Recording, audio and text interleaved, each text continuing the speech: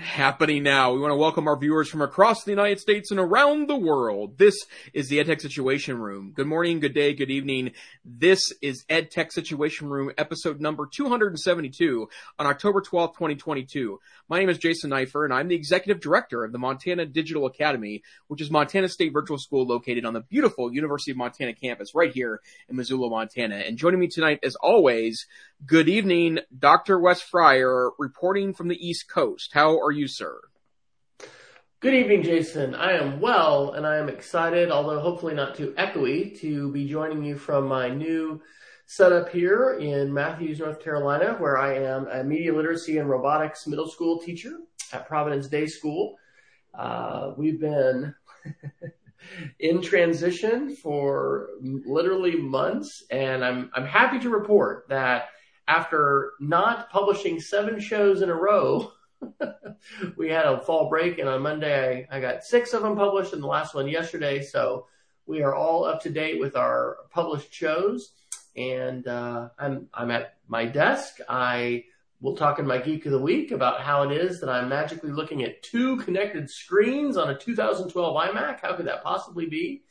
And I'm also using this webcam app to use my iPhone 14 as my camera. So hopefully all those pieces come together. So how is Big Sky Country, and are you all in the midst of fall? Is the smoke in the sky? What's the situation?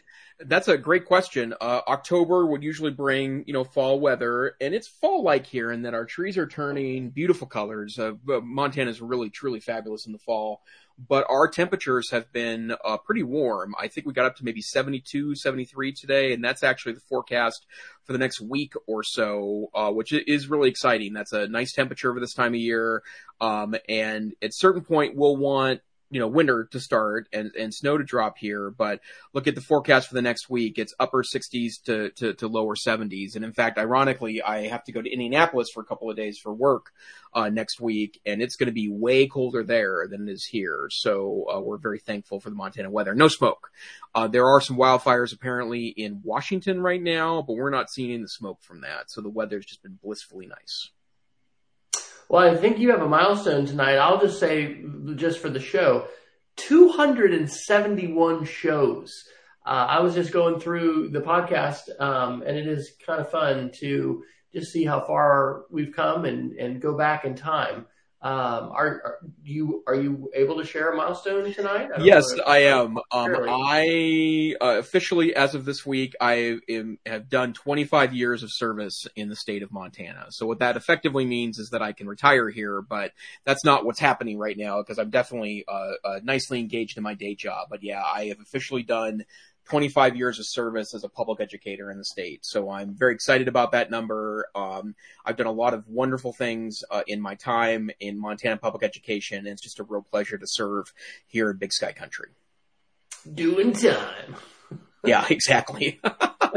That's awesome. Well, I'd love to talk about the prospects of retirement, but Wes, I think we have another agenda tonight. What is this podcast all about? Well, we have not been here for a little while. We've had some different things intervene, but tonight we're going to talk about the tech news, and we have not had a chance to do that in a couple weeks. So I carried forward multiple articles from our last show, which was 3 weeks ago on September 21st. Everyone can go to edtechsr.com/links if you'd like to access our Google Doc and our categories, which we have a ton in the Google. So I think we've got like 9 articles in the Google, which we probably won't get to all of. We have a Microsoft article. We've got EdTech Hype, AI, the metaverse, social media, the tech correction, hardware, attention IT directors, security, and miscellaneous, and of course our Geeks of the Week. I think I'm going to actually move our hardware up to some other categories because one of those is a Microsoft article and the other one has to do with the metaverse. So where would you like to begin tonight, Dr. Neiffer? Well, lots of exciting things going on. Let's do a big one right now. I learned of this report today in a meeting with other leaders from the Virtual Learning Leadership Alliance, but this is from Gartner. which I believe is a business analytics company, but this is the Hype Cycle for K-12 Education 2022. And it is a report, and I've spent maybe only 10, 15 minutes looking through it. According to this, it's a 78-minute read, which I think is actually pretty legitimate. But both Wes and I very aware of how hyped educational technology can be, and in fact, education in general is very subject to hype. As we have movements come and go, and the more cynical of school teachers will tell you that the same stuff just keeps coming around over and over and over again. They just, call it by different names. But this report is trying to kind of determine where certain movements are in the so-called hype cycle, and they have kind of 5 stages of hype. The innovation trigger, so when things are starting to fire up, and then the peak of inflated expectations, which is the height of the hype, you might say, the trough of disillusionment, which there's lots of jokes I can make there, the slope of enlightenment when we kind of get back to finding the way, and then the plateau of productivity. In other words, when these things are becoming, their real reality after the hype is over and we've decided where things are going. And it's really interesting because there was a lot of things on here that I guess, for lack of a better way of putting it, have been things we've talked about on the show. The prospect of 5G, certainly immersive technology, adaptive learning, smart campuses, but there are a lot of pieces here that I thought were interesting because they are likely to be an increasing part of your world in the coming years, including chatbots, which are just starting their innovation trigger, and then the metaverse, which I have another article I'd like to talk about tonight as well. But, taking a look at this list, Wes, is there anything on the current hype cycle for K-12 education that you think is either miscategorized here or is maybe getting a raw deal from the Gartner analysis firm? Wow. Well, my first observation is that if you're looking to come up with a title of lingo that's going to get you accepted at an upcoming ed tech conference, then here you go. But you may not want to select, who knows? Yeah, you could probably do anything along this continuum. Yes. Well, and I'll give you a really good example of this. Educational analytics is something that right now it seems to be in the depths of the trough of disillusionment. But to be honest about it, I think that's a pretty realistic description of where analytics are in K-12 education right now. I've always thought that we undervalue data quite a bit in schools, and especially now that we have new ways to parse that data and view that data and perhaps analyze that data, we're not necessarily taking advantage of it. But at the same time, data is only as rich as the tools you have analyzing it. And also, I think there's a lot of garbage data out there. Just because you can measure something, it doesn't mean you can measure it, or I'm sorry, you should measure it, or you should make decisions based off of it. But, I've noticed in the last 2 or 3 years, and maybe I'll even say 4 or 5 years, because I want to exclude the pandemic from the analysis for a second. We had an awful lot of vendors that were approaching my organization to try to sell us analysis tools for educational data. And some of the ones that were more interesting, they certainly had a way to analyze data, but it wasn't things that I thought brought much value to the party, right? Like, for example, I'm in an online learning program. Online discussions are a mainstay of many online learning programs. We actually tend to discourage them a little bit as a learning strategy because I think they're oftentimes overhyped and under-deliver on engagement and real learning possibilities for kids and students. But there were tools we could plug in to say, when are students posting and how often are they posting? It's like, well, that's not, yes, that's a tool, but who cares, right? Like, that's not something that is going to provide us much insight. And I will say that some of the companies that I've seen demos on lately are becoming a lot more nuanced about providing, I guess for lack of a better way of putting it, opportunities for folks to be able to certainly look at data, but start to parse it to action, right? Creating automations out of that data, which I think provide more use for that. So. This would probably, if you're in any kind of educational technology program, especially at the graduate level, these are probably, if not all, most, these are things we should be familiar with. I don't even know what AV over IP was, and it says it's obsolete before Plateau. Where are learning management systems on this? I would imagine, absent from this report in part because, they're a relatively dated technology, right? We've had 25 years of LMSs, but I would say that anymore, the learning management system isn't nearly as interesting than what plugs into it, right? In fact, I've sat in on several vendor demos in the last 2 or 3 years that were about things you could plug into your LMS for extensibility purposes and not necessarily the LMS itself were most interesting. But also LMSs, I've seen an increase in marketing speak around, LMSs are 25-year-old technologies. We need to reinvent the LMS from the ground up. That's interesting to me too. But in my mind, the extensibility is more important than the platform itself.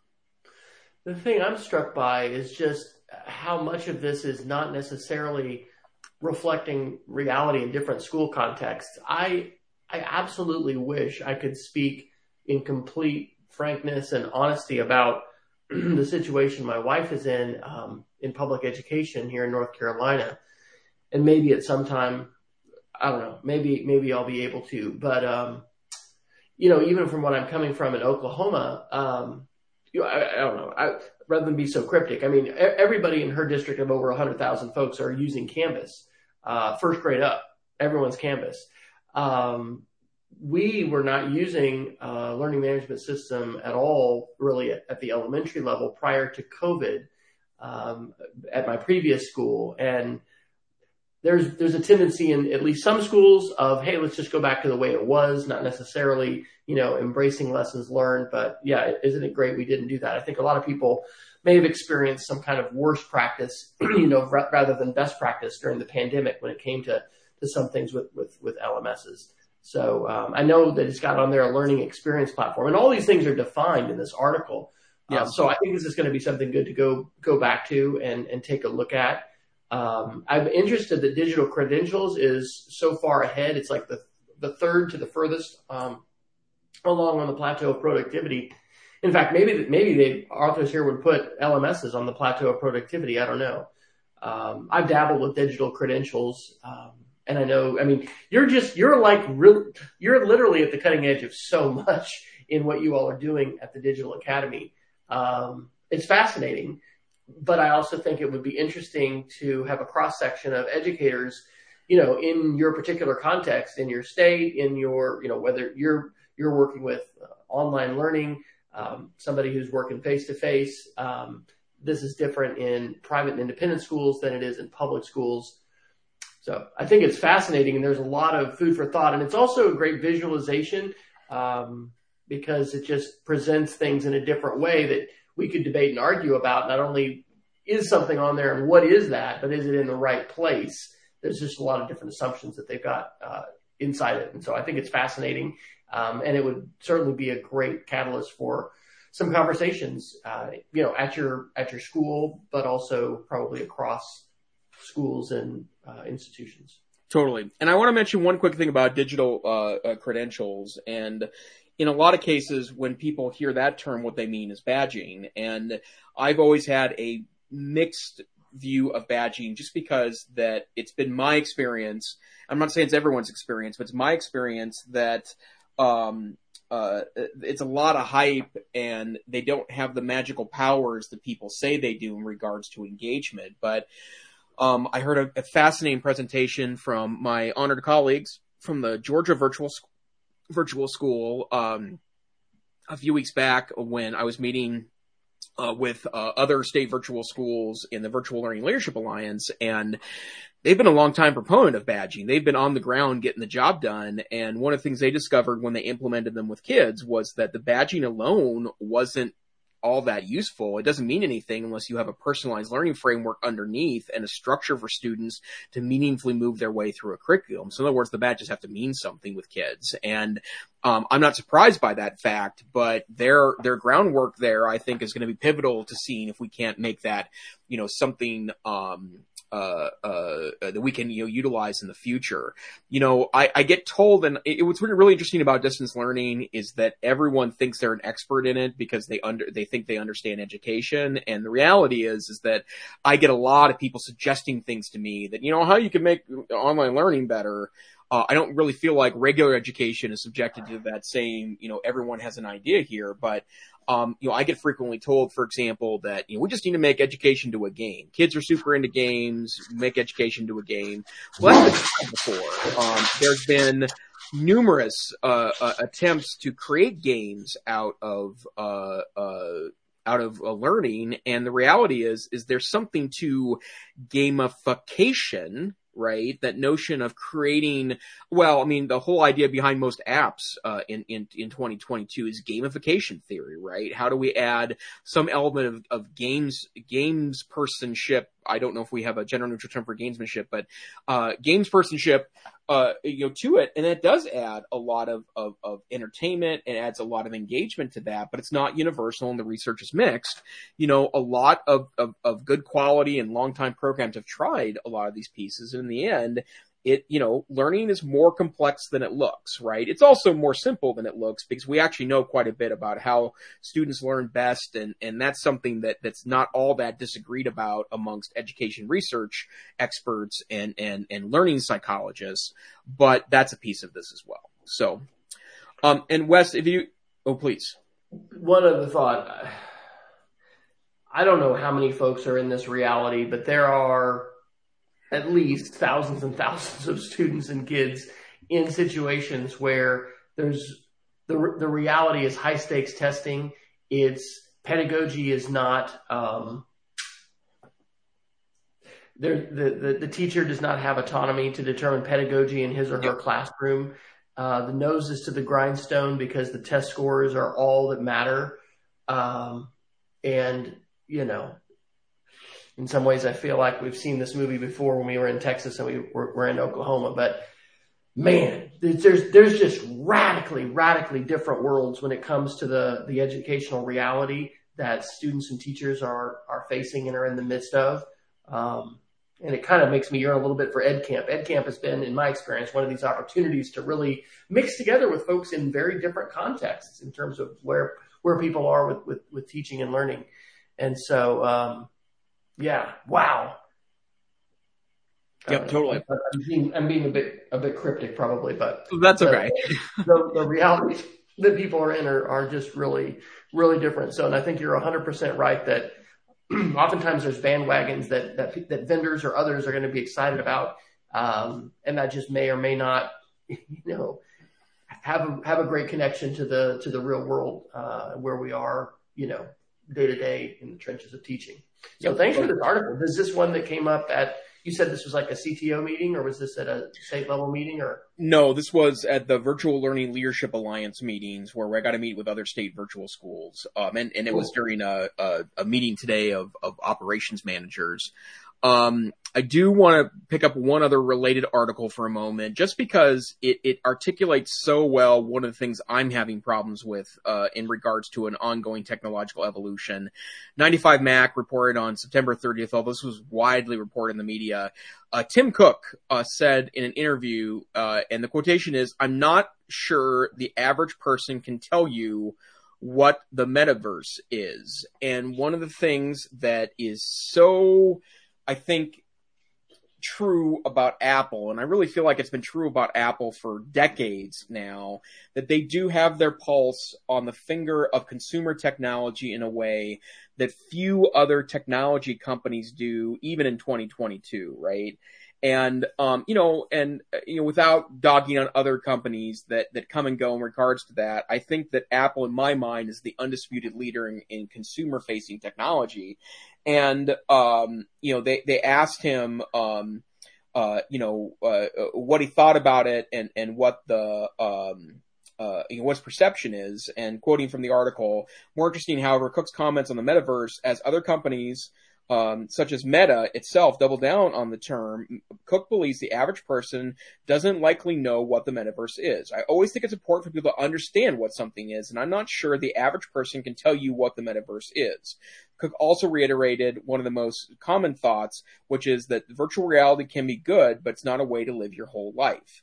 And of course, Apple seems to be more into augmented reality, right? Which is a very different concept than virtual reality / metaverse, right? But, I know a lot of people, a lot of smart people, a lot of with it people that, are starting to really put their chips in on this metaverse. And I don't want to take away from the fact that I do think it's become a huge thing, but I'm just not sure if it's going to get the universal adoptability as people suspect it will. And, I also think the folks at Facebook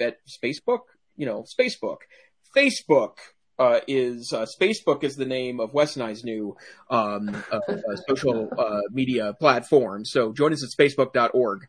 But the bottom line is that there is are you just going to look to see if it's available?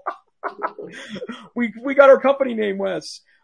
So the bottom line is that, and it just takes me to a fake page. So the bottom line is that I still think the metaverse is going to struggle a little bit with wide adoptability. One of the reasons why I think it's the case is because the barrier to entry is so high financially to get anything. And I also think it's going to struggle in education. But any thoughts there about the metaverse, sir? One of the articles we talked about in our last show on September 21st was Mark Zuckerberg is in trouble. He lost $70 billion last year. He lost over half of his net worth. And as of that article, which was September 20th, he was worth $55.9 billion. Now those numbers are so crazy that, it's hard to comprehend. But I think this is absolutely a case where Tim Cook is the wiser CEO. And when you look at Apple and how they do their plays, sometimes they're criticized for being early, right? Like think about Apple taking the floppy drive out, taking out the CD, DVD drive from laptops and doing something, moving to USB-C or whatever. When they're doing something like that, they really are seeing the future and the pulse. And that's not education. That's just overall, technology market. But I think that I would characterize it as a very measured response to the hype of the metaverse and virtual reality is a wise approach. Because, I've seen Ready Player One. I've read the book. It's exciting. It's compelling. Obviously, it has Mark Zuckerberg excited too, but he's potentially foundering his company. I mean, I don't know that Facebook is going to go under, but $70 billion, over half of your net worth. And there's other reasons behind it. It's not just his bet on the metaverse, but it's a pretty big part of what they're doing. On the other hand, maybe he's going to make a bet that's going to push this whole thing forward to the point where it's going to have a utilization that it wouldn't have otherwise, because, he can make a bet like this that probably no one else on the planet can make. I don't think anybody else, maybe Elon, but not really, because he's into other things. So, I think that Cook is pretty wise about this. I think the metaverse has incredible power. We're about to get Minecraft at our school for students, Minecraft education. Haven't ever had that as something that a wide number of students, we've had, I think, maybe one high school class each year that's done a little bit with it. You get in there, you get kids in there, you see what they can build, how they can collaborate, what the possibilities are. That's not the metaverse. That's not virtual reality, but it is a virtual world, and it is a glimpse into what sort of almost unbounded creativity, can look like, and what kids can do and create. Incredibly powerful, incredibly different than anything else that I've seen and experienced in educational technology. So, Yeah, I think, let's see, there is another, if you want to kind of do segues, I've got two screens here, so I'm like, oh, feeling fancy. There was another metaverse article.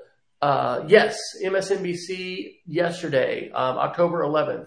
Meta CEO Mark Zuckerberg debuts MetaQuest Pro VR headset that will cost $1,500.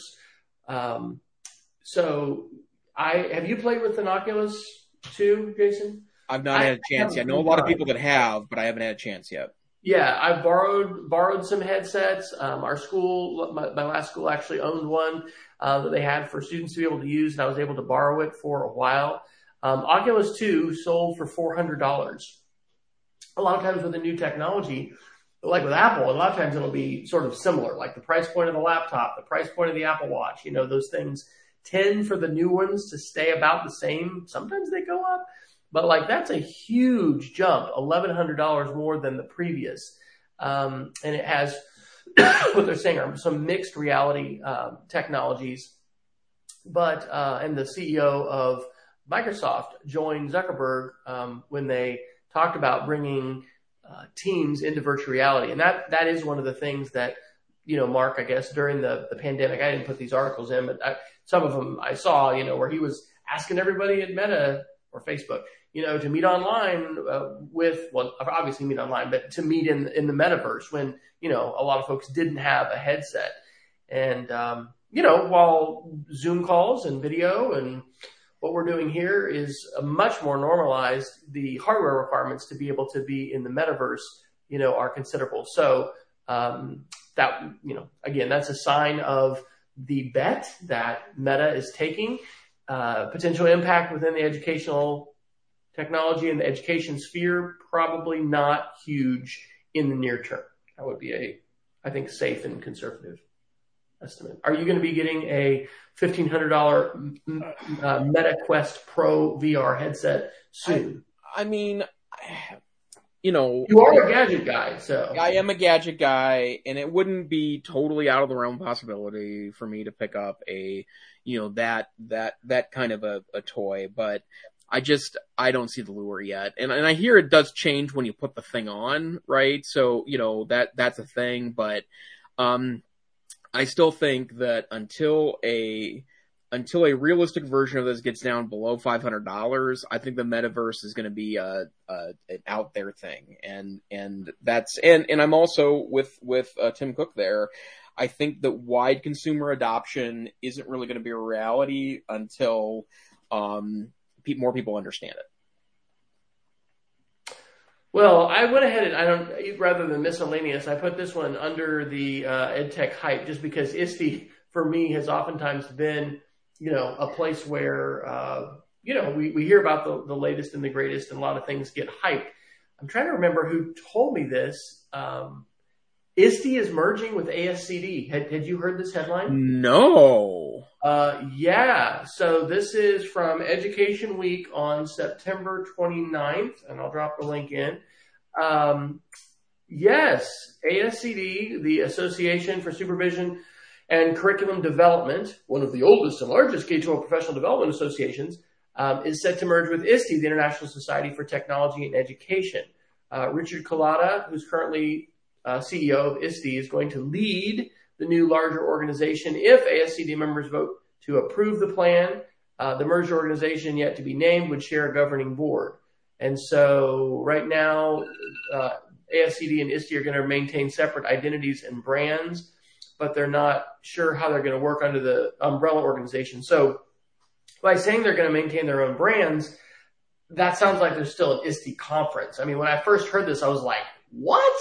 We're going to do away with the ISTE, ISTE, the conference? I mean, it's so interesting. If you, and I think we probably both know some people on boards of large EdTech organizations. TCEA in Texas is the one that I'm more familiar with, but also ISTE. It's incredible the amount of money that those organizations are dealing with for annual conferences. And, COVID was a huge, huge hit for organizations like that rely on face-to-face conferences.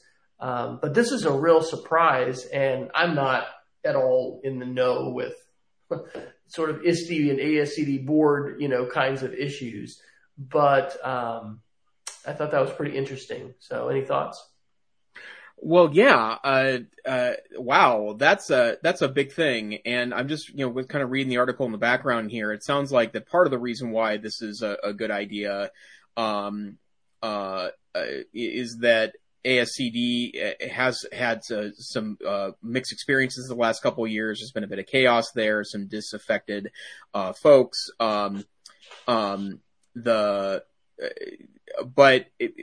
Philosophically, here's where I'm at with that. I mean, it is an acknowledgement, for better or for worse, and I'm not sure if I have an inclination either way, that technology delivery platforms and ed tech, so ISTE's wheelhouse, is an increasingly important part of the ASCD mission, right? Like, the bottom line is, and I've been a member of the Montana ASCD organization off and on for the last 20 years. I've done Montana-based events. I've never been to a national conference, although I will tell you that that would it'd be more likely that would attend an ISTE conference if there was a heavier curriculum focus there.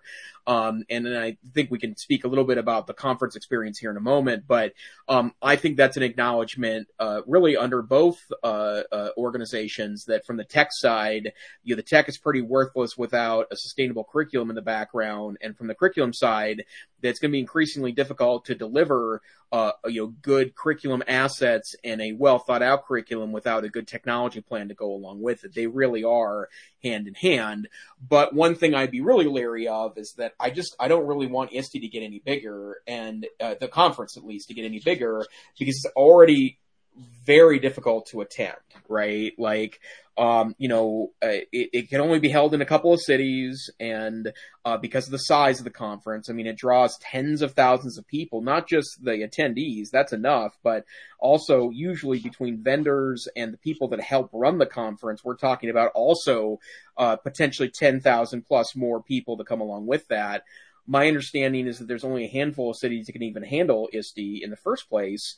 And then, ignoring that for a moment, my understanding is that you also have to find a city that has a good technology infrastructure, because you have 30,000 people running around with 19, LTE devices in their backpack, right? Like, these are the kind of hordes that can take down your, citywide cell network, right? Wi-Fi mob. Well, exactly. And my understanding, if I remember correctly, I think it was the DC ISTE, if I remember hearing correctly on Twitter, that they were having cell problems because, every Wes and Jason were running around with their cell phone and 4G enabled tablets, and they were trying to get on Wi-Fi, and there's just not a lot of people that can handle that infrastructure. And I think they were giving everyone Surface books maybe at that one, or what was?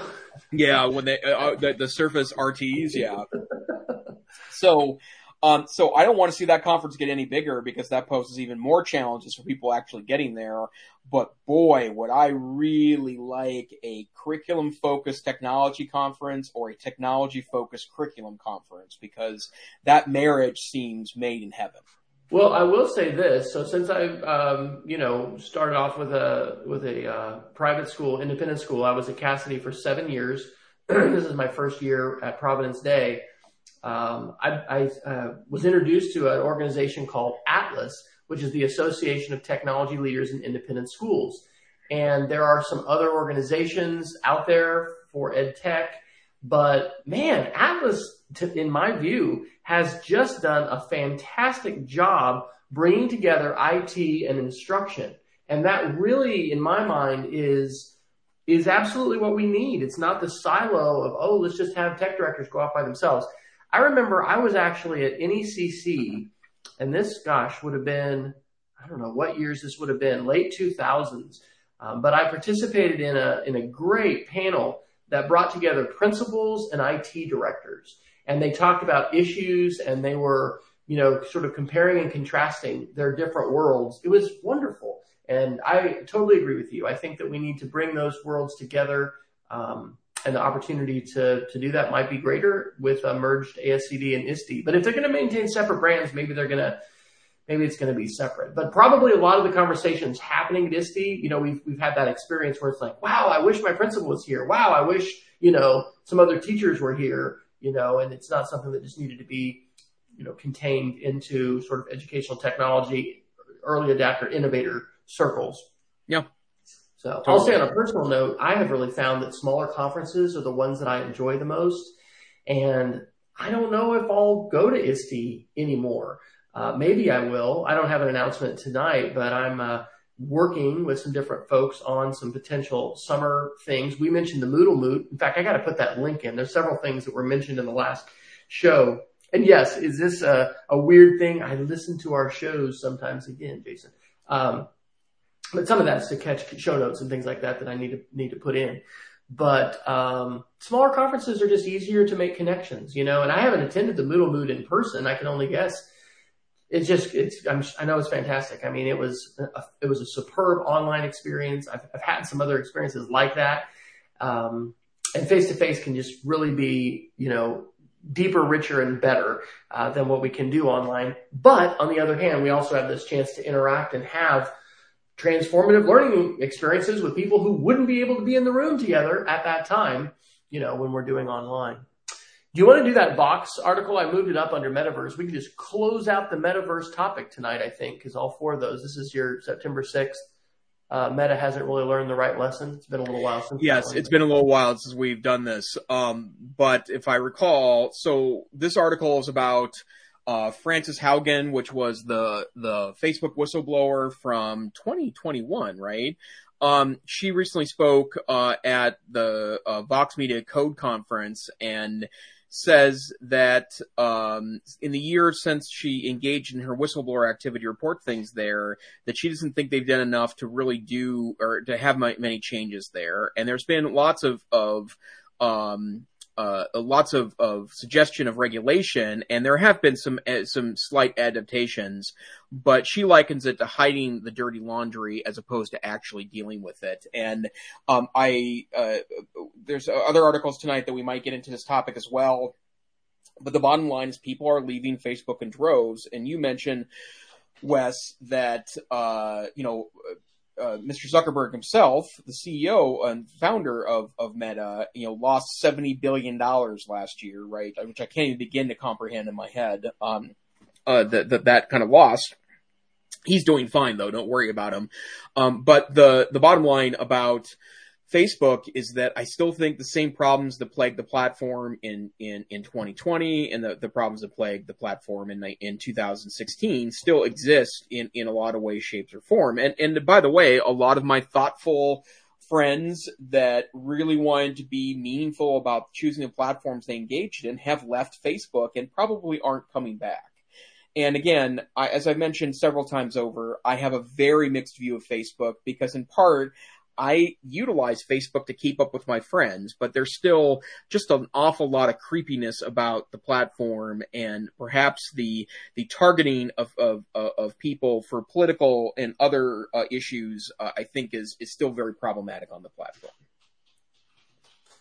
Absolutely. All right. I'd like to jump to a miscellaneous one. This is a really, really huge deal, and it links to media literacy. It links to disinformation, weaponization of social media, links to a lot of things. This is an article from the Associated Press, actually an hour ago. So this is today. Alex Jones ordered to pay $965 million for Sandy Hook lies. And if you go to Google News and look for this, it's interesting to see the different headlines that different news organizations are having for this. I don't know what your intersection with Alex Jones has been. I, for a while, had a mailbox in, and I probably need to get something like this too. Like when you have domains that you own, you have to put an address there unless you pay extra to keep it private, which I haven't really wanted to do. So I've paid for a little mailbox. Anyway, one of the places that I had a mailbox had this guy who literally listened to Alex Jones as well as Rush Limbaugh, but just all day long. Every time I would go in there, I was like, what is that? That is just so vitriolic and hateful and just, oh my gosh. Well, one of the things that Alex Jones is sort of most famous for is contending that no kids were ever shot at Sandy Hook, that it was crisis actors, that it was all fake. it's a big conspiracy theory.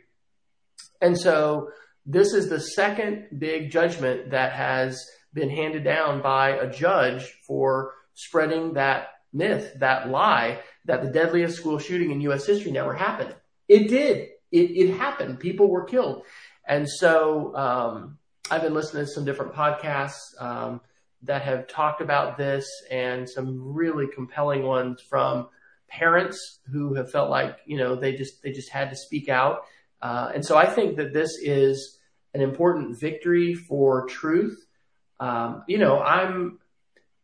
It's interesting, the litigious society that we live in. I have friends who are lawyers. I think that, it's so important that we have a vibrant legal system and a judiciary to serve as a check in all kinds of ways in our society. But when it comes to this specific lie about Sandy Hook, I would hope we wouldn't have to have a court ruling in order to try and set the record straight. But I'm glad that we have courts that can try and set the record straight like this. We've got a lot of folks who are really into their conspiracy theories. And I started that conspiracy theory unit with my, in this case, 6th, 7th, and 8th grade students today. Important conversation. So anyway, I think that relates to a lot of what we've talked about with tech correction and the ways in which social media platforms can, create filter bubbles, and there can be some pretty false and negative and hurtful narratives that can really be advanced by different platforms. And so I see this as a positive. This is obviously an issue that touches on a lot of politics. And so we're not a political show. We don't just, talk straight politics. But this is one that undoubtedly has huge implications in terms of the ways that it intersects with technology. And we had, Apple banning Jones at one point from iTunes, from podcasts, and I think YouTube, kicked him off the platform in the course of not this article, but hearing about it. They were saying every time he had a show, he was making $40,000 in product sales, and that there's some things that have been uncovered with the different lawyers and folks that have been involved. So anyway, I could comment more, but I'll just say I view it as a positive. And if you don't want to comment on it, that's totally good. No, totally fine. What I would say to that is that, the bottom line is that there is the debate going on right now about Mr. Musk and Twitter, right? Since Elon might be buying Twitter again, and there is some there is an article about that in tonight's view. We may get to, we may not get to it, but the bottom line is that Mr. Musk likes to talk about being a First Amendment absolutist, but there are restrictions to free speech in the United States, right? Like, we have free speech, and more free speech than most other even Western style democracies, right? America tends to be a little more proactive in protecting those rights than other countries, but that's not an unlimited right. And in fact, the Supreme Court has put many restrictions on free speech over the past 2 centuries. The most famous one, of course, is the metaphor of yelling fire in a theater, a crowded theater, when there's no fire, right? The danger that creates. You can't, create speech that creates danger. But in a lot of ways, that's what the accusation against Mr. Jones was, right? That he was creating a hateful situation for the parents of kids that perished in an unbelievable tragedy, and were subject to death threats and bullying. And the courts decided that nearly $1 billion was the appropriate compensation, for those parents that were subjected to that terrible activity. And so, I do feel like that free speech has exploded in the internet era. I've made this comment a couple of times on this podcast, in the way that Dr. Fryer and I believe that internet technology can be an extraordinary way to help kids tell their stories and help share their lives and connect with one another. those technologies also provide platforms for people that have agendas that are less than savory, to share them with a worldwide audience. And if you start, sniffing around Alex Jones's history in the last 20 years, he's been booted off a lot of platforms. A lot of companies stopped working with him because of this, and now there's a judgment in a court, and that's on top of a $400-and-something million judgment. I'm sorry, $1 billion judgment. No, $1 million judgment in Texas. So this was today's with Connecticut. The other one was Texas, I think. Yes, exactly. And that, that's something I think to keep in mind as well, right? You do not have absolute free speech rights. There's no one argues that in modern jurisprudence. Okay, I did find it. Well, I'm kind of dominating the next article here. So we've got, what are we looking at? Oh my gosh, we're 3/4 of the way through the show. Shout out to my dad who is with us tonight. Thank you for joining us, Dad. He wishes us both the best, Jason, and I think it's just pretty cool. I got to go home last week with one of our children, and it was great to be in Manhattan. So good to have you with us. I want to do a couple election ones, but take us to some. What do we call the hardcore IT ones? You're usually bringing us back into the Google, the Chrome OS. We got a little bit of pure tech here.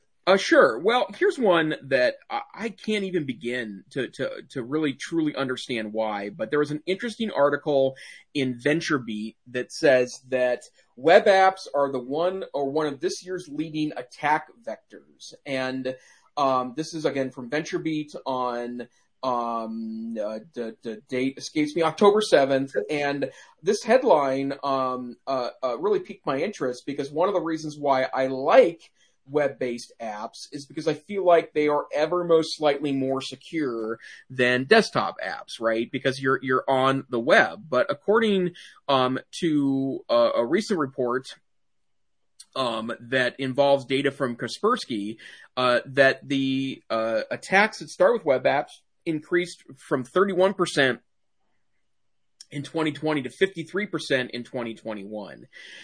And a lot of this has to do with hacking people as they're logging in, identifying internet intrusion apps, ones that get in the middle of you, or so-called man-in-the-middle attacks to get between you and authentication systems or servers, but they're starting to increase. And the reason why I mention this is because, that would mean that Chromebooks, which have historically been considered to be very secure because they're so locked down, could, that would impact Chromebooks as much as they would any other architecture. And not that we need anything more to worry about. Cybersecurity is the new black in schools, right? Like that's the bottom line in 2022 is that if you're not actively thinking about cybersecurity in your district, I will assure you that you will be sometime soon, hopefully because of your planning and not because of a response. Hopefully in a proactive conversation, not a reactive one. Yeah, totally. That's exactly the right way to put it. But I just thought it was interesting that seems to be an increasing place to go. And I would imagine that part of the reason why that's the case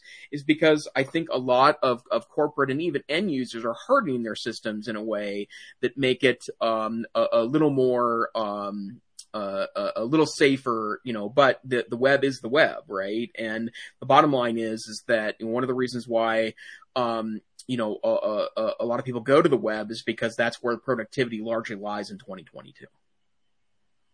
I put in a new topic, and I did find the article that I was looking for. The topic is elections. Our midterms are what, 5-6 weeks away? Not very far away here in the United States. 3. Is that right? Yeah, 3.5. All right, 4 from yesterday. Catch up, Wes.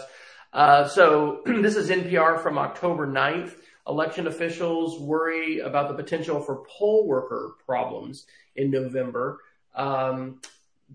They're just saying overall across the board, poll workers faced quite a bit of not just scrutiny, but in some cases, outright harassment, and reminds me a little bit of the Alex Jones situation where, people were being called out and some just really crazy things happened, especially in some of the battleground states. And then this is the article I think I heard today when I listened to sometimes NPR One as I'm coming home, and really, is it going to, I'm trying to get my email. This is from nextgov.com today. Malicious emails surge for election workers in 2 battleground states, particularly ahead of primaries.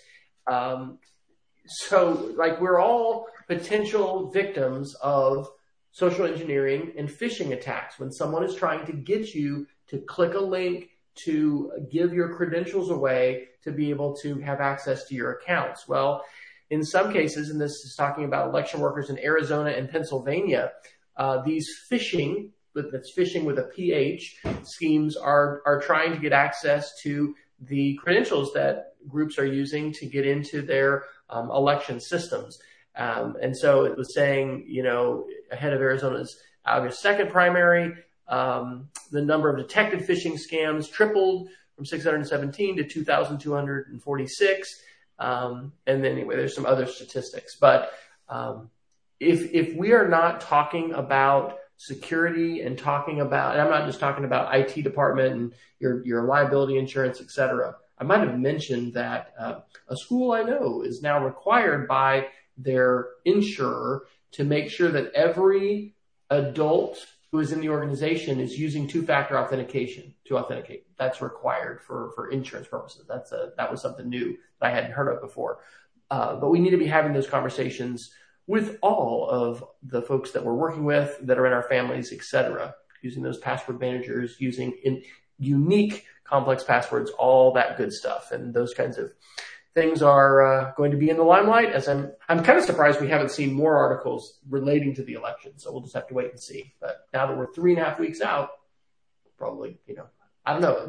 We definitely have folks who are reacting to this. The platforms have reacted to disinformation and misinformation.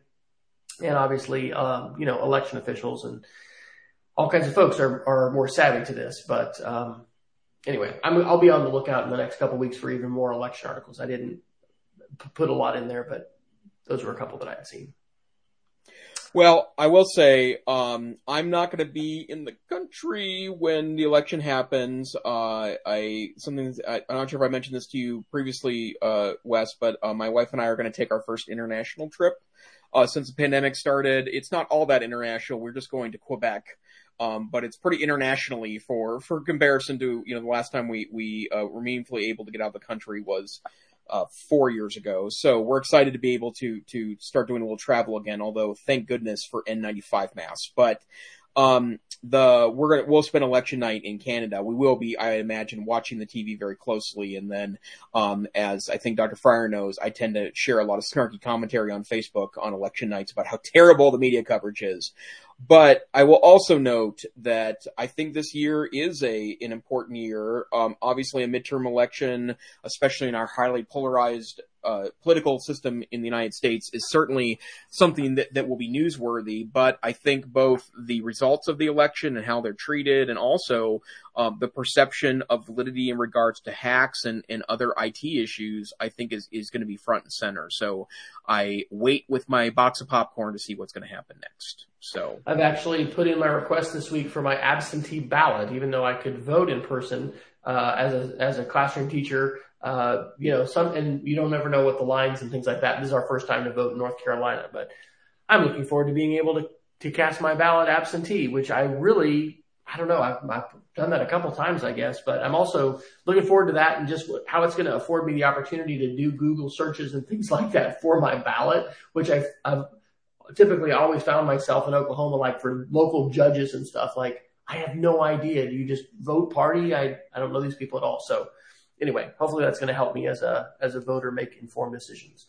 Yep. Wow. Totally. There's still some pretty great articles in here that I don't think we're going to be able to all get to because we've got about 7 more minutes left. So you put most of these that are remaining in that look great. So do you want to talk Surface? Do you want to talk Twitter? You want to talk Google AI editing tricks? There's some really good ones still in here.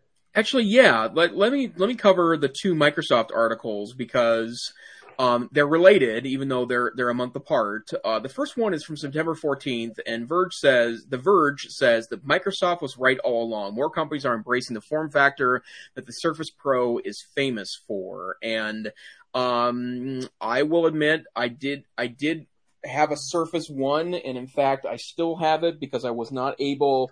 I try when I can pull it off to sell my electronics used after they're no longer usable to me, but I wasn't able to get even enough price to justify the postage. This is a Surface One Pro. It's not the RT version that was given away at ITSD several years back, but this is the actual Pro edition, and I bought it new, but I bought it, a year or so after it was released. So that was the prime spot for me. And I really like the form factor, but the keyboard was never that good to me, right? It wasn't good enough for me to go all in on the platform. And I've put Linux on this. I've put Chrome OS Flex on it. I've put various versions of Windows on it. It actually works quite well with Windows 10. It's a decent piece of hardware, but the keyboard was always a big mix-up for me. And I've used a Surface Pro 4, I think it was, briefly. I had a friend let me borrow his for a couple of weeks just to get a sense of the platform, and I thought that was pretty good. And then for a while, I had used a Surface Book, the first generation Surface Book at work. And I like the form factor. I just always thought that the Surface Pro seemed like such a fragile item for schools, and yet schools were a huge market for Microsoft in regards to its piece. And Verge basically says that, as it turns out, Microsoft was ahead of its time, which isn't usually something that people accuse Microsoft of, but in this particular case, I think they're right that a lot of people have figured out ways about how detachables have become, part of the business. And then I just want to relate that to the announcements today. Microsoft announced all new hardware today, and it's really just the next generation of all their products, but it included a Surface Laptop 5. The Surface Laptop is the kind of answer to maybe Dell's XPS 13, right? Some of the thinner Lenovo models, which are pretty popular. So it's nice to see them update that to the next generation. That's the laptop that had kind of that felty feel to it. On the keyboard chassis, it had a kind of a nice, pleasant, soft feel to it that my understanding actually stood pretty well to the test of time. The Surface Pro 9 tablet, which has turned into a very thin and light experience, which I think is pretty interesting. They also have a Qualcomm ARM model with something called the SQ3 chip, which has things like 5G support on it.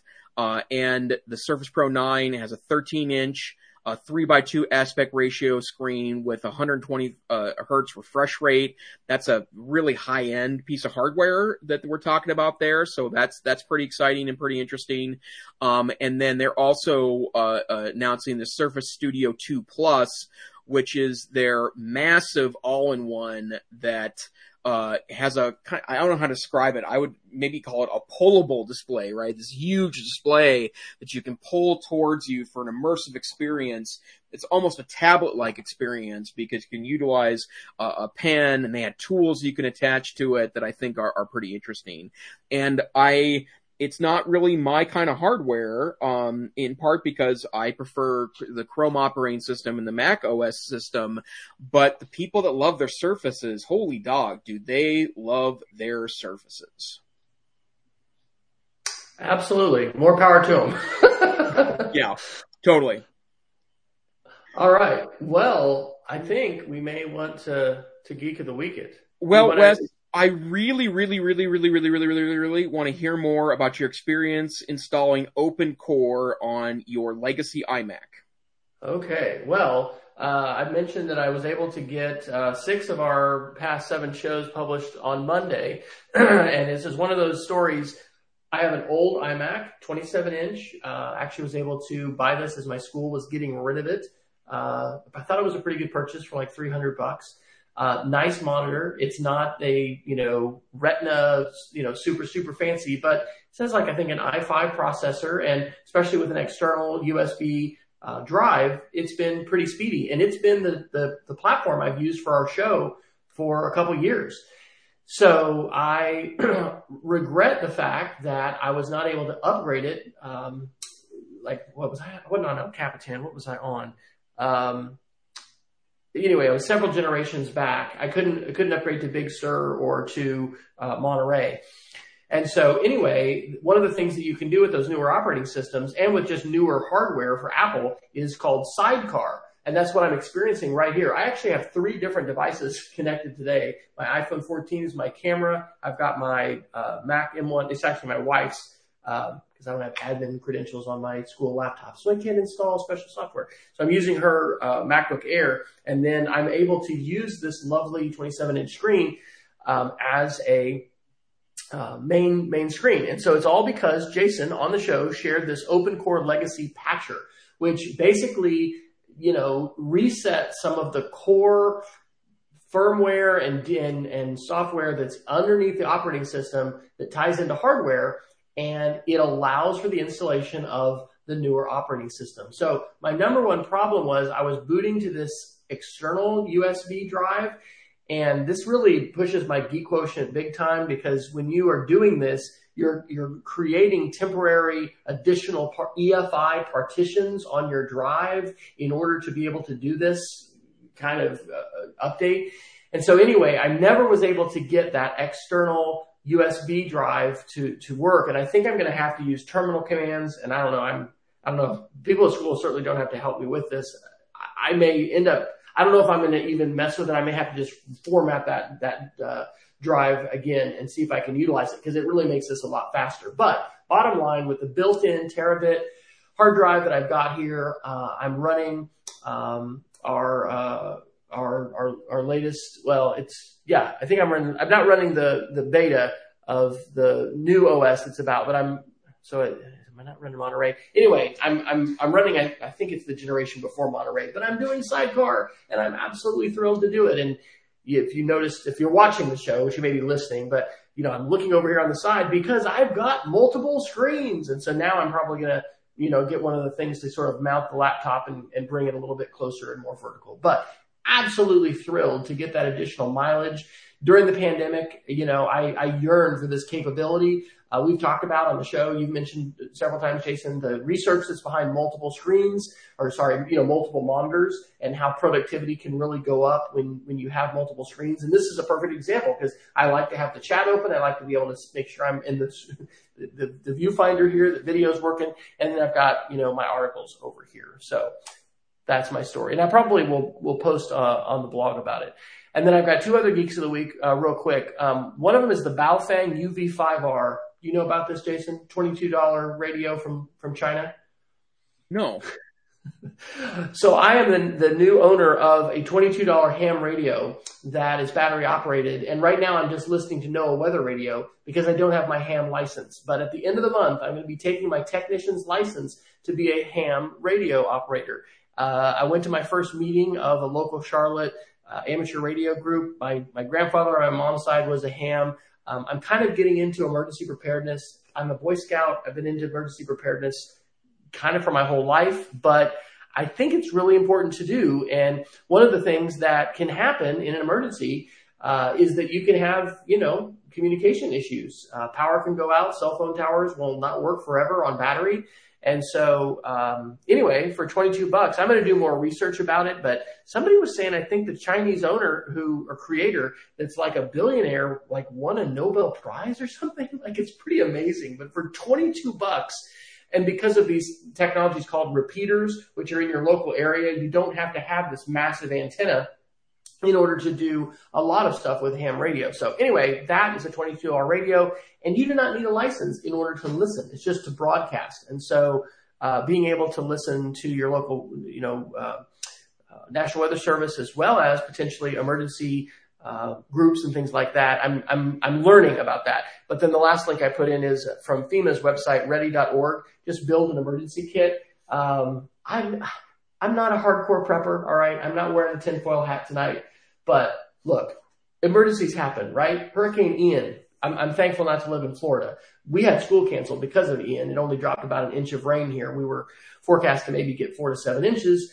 It hit the Charleston coast, I think, at like a category 1. So Hugo was in 89, was a category 5 when it hit. And it did create devastating loss of power for over a week and stuff like that here in the Charlotte area, and did much worse damage on the coast. Jason's in Montana. There's a different set of circumstances and situations there, but it pays to be ready. And there was a great quote today from one of the IT guys at work. It was like, you don't need to be ready. You don't need to get ready when you're always ready or something. I don't know. That's good advice, as it turns out. That's there you go. And I'll just tell you, Jason, there is a possibility that at some point the EdTech Situation Room may not only be going out over the internet waves, but it's possible to go over the ham radio waves. And I think that might be a goal of mine. Not that we've got a cast of thousands of viewers that are tuning in on the internet. I can't imagine the horde of people that will be there on the ham radio waves to listen to us, but who knows? Well, Wes, first, just shout out to you. I always delight when I can share a nerdy tech tip with you that you then run with. So that is delightful to me in no uncertain terms. But I have another nerdy thing I'm going to share tonight, and there's a link to it in our show notes for this week. But one of the things that is a challenge / delight about USB-C is that unlike other charger styles, the amount of voltage and watts that go through the cable matters quite a bit, and the prospect of how much energy you can push through to charge your devices is actually quite large with the USB-C standard. But the problem is that the cables aren't made alike, the chargers aren't made alike, and if you've got 10 chargers from 10 different manufacturers with 10 different sizes, those could either be super fast chargers or super slow chargers. So enter in the pluggable USB-C power meter tester for modern USB-C connections, available from Amazon.com for $25. Here it is. It's a little device that's got a USB-C input on one end and in the other, and I've got a plugged-in USB-C cable here that I'm going to plug in, and I'm going to take a device here. This is a mobile hotspot from Verizon. I'm going to plug it in, and it's going to tell me that this is currently charging at 6 watts. Which is much lower than what this should be charging at. And through process of elimination, I can, figure out, is this the cable or is this the charger or is this the device? But I found this enormously useful. Once I find a cable that I trust and a charger that I trust, is I can oftentimes find out how fast a device charges based off of that. And also, if one charger doesn't seem to be charging very fast, I can get actual data that does quite a bit to help me out with, how fast is something charging. So it's a $25 investment. It's probably high-end nerd. And I'm sure that maybe I'm one of very few people that sits at home thinking, how fast are my USB-C cables and chargers charging my device? But if you are that person, I am pleased to tell you that there is a device that allows you to get that information. So $25 from Amazon, and nerdy worth it. And on an educational technology note, we're doing Lego robotics with the Lego Spike Prime kits in my classes, and that brain has a micro USB charger that charges to USB-A. But I was just looking today because we've had this issue with different chargers and plugging it in, and is this enough? So I need this, and it just, a lot of us are in cable and dongle HE double hockey sticks because there's just so many different chargers and attachments. And I think that the $200, or I don't know if it was that much, but anyway, it was an expensive set of wireless earbuds that I got. I think I charged it with the wrong cable, and I can't charge it anymore. So maybe this would have saved me. But this is an issue I'm actually working out because of these different devices. And isn't it great? It all plugs in the same. Well, all those plugs aren't created equal, so this could really help. Okay, well, I think we need to get out of here. We've gone 8 minutes over. We could probably maybe our next new podcast coming soon to a podcast aggregator near you. Wes and Jason talk nerd for an hour about undisclosed topics. But Wes, where can people find you on the internet, sir? W Fryer on Twitter. You can go to wesfryer.com/after, and there's a plethora of links there that you can follow me with my cooking exploits as well as other places on the interwebs. How about you? Hey, find me on Twitter, TechSavvyTeach. But this here is the EdTech Situation Room. We are a once-a-week podcast that broadcasts on Wednesday nights. Yes, we have to take a week off occasionally here or there, but I promise it's for a good reason. You can join us live on Wednesday nights at 9 p.m. Eastern, 7 p.m. Mountain Time, or sometime in the middle of the night UTC. We broadcast over YouTube. We broadcast over Facebook. Links are at our Twitter account, EdTechSR, or after the fact, sometime a week, maybe a little more afterwards. You can always find the podcast wherever find our podcasts are aggregated, or go on our website, edtechsr.com. You'll also find our show notes there. We hope you can join us live. If you can't, please check us out afterwards. Stay safe, stay savvy. We hope you have a wonderful week, and we hope to see you next time on the EdTech Situation Room. Good night. Good night, everybody.